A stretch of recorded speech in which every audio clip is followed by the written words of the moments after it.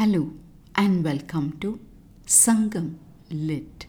This is Nandini Karki, and in this episode we perceive how a leader faces different circumstances as depicted in Sangam Literary work Puranaanooru 331, penned by the poet Uraiyoor Muthukoothanaar.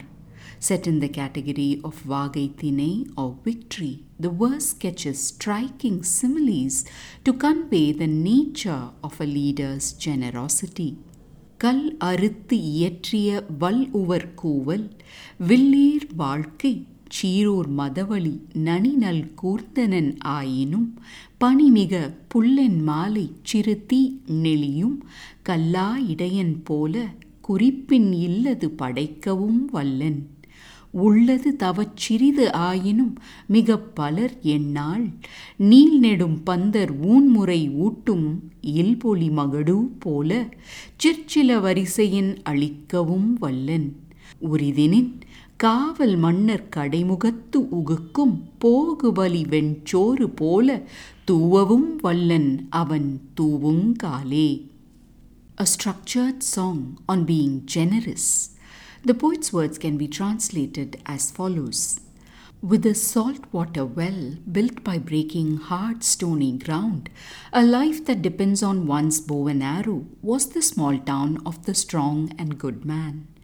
Even though so poor, in a cold and dull evening, akin to how an uneducated shepherd conjures a small flame, if needed he can create from nothing too.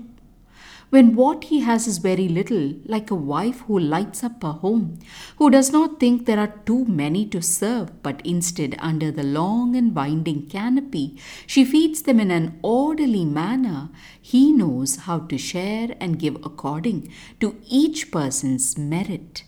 And when the time is right and he has plenty to offer, he is capable of showering copious white rice given as endless offerings at the front door of the great kings. Let's delve into the layers of this verse. The poet starts by describing the town of this leader by saying the well there was built with great effort by breaking the stony soil, and inside all they could find was brackish water.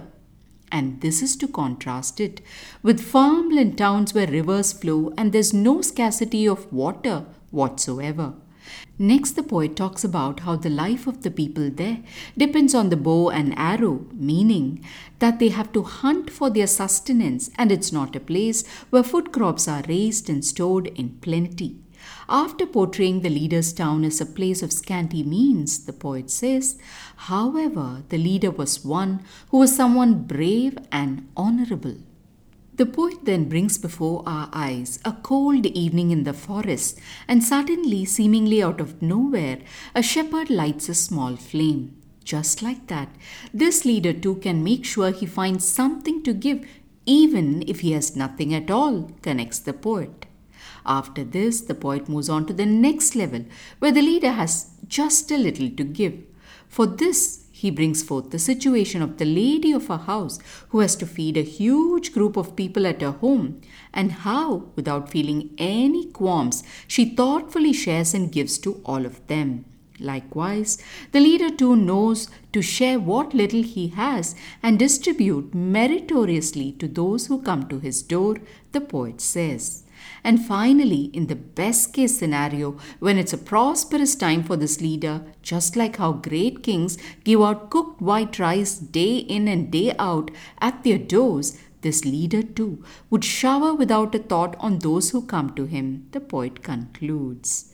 The verse seems to imply that no matter where a leader stands in life, he is duty-bound to be generous.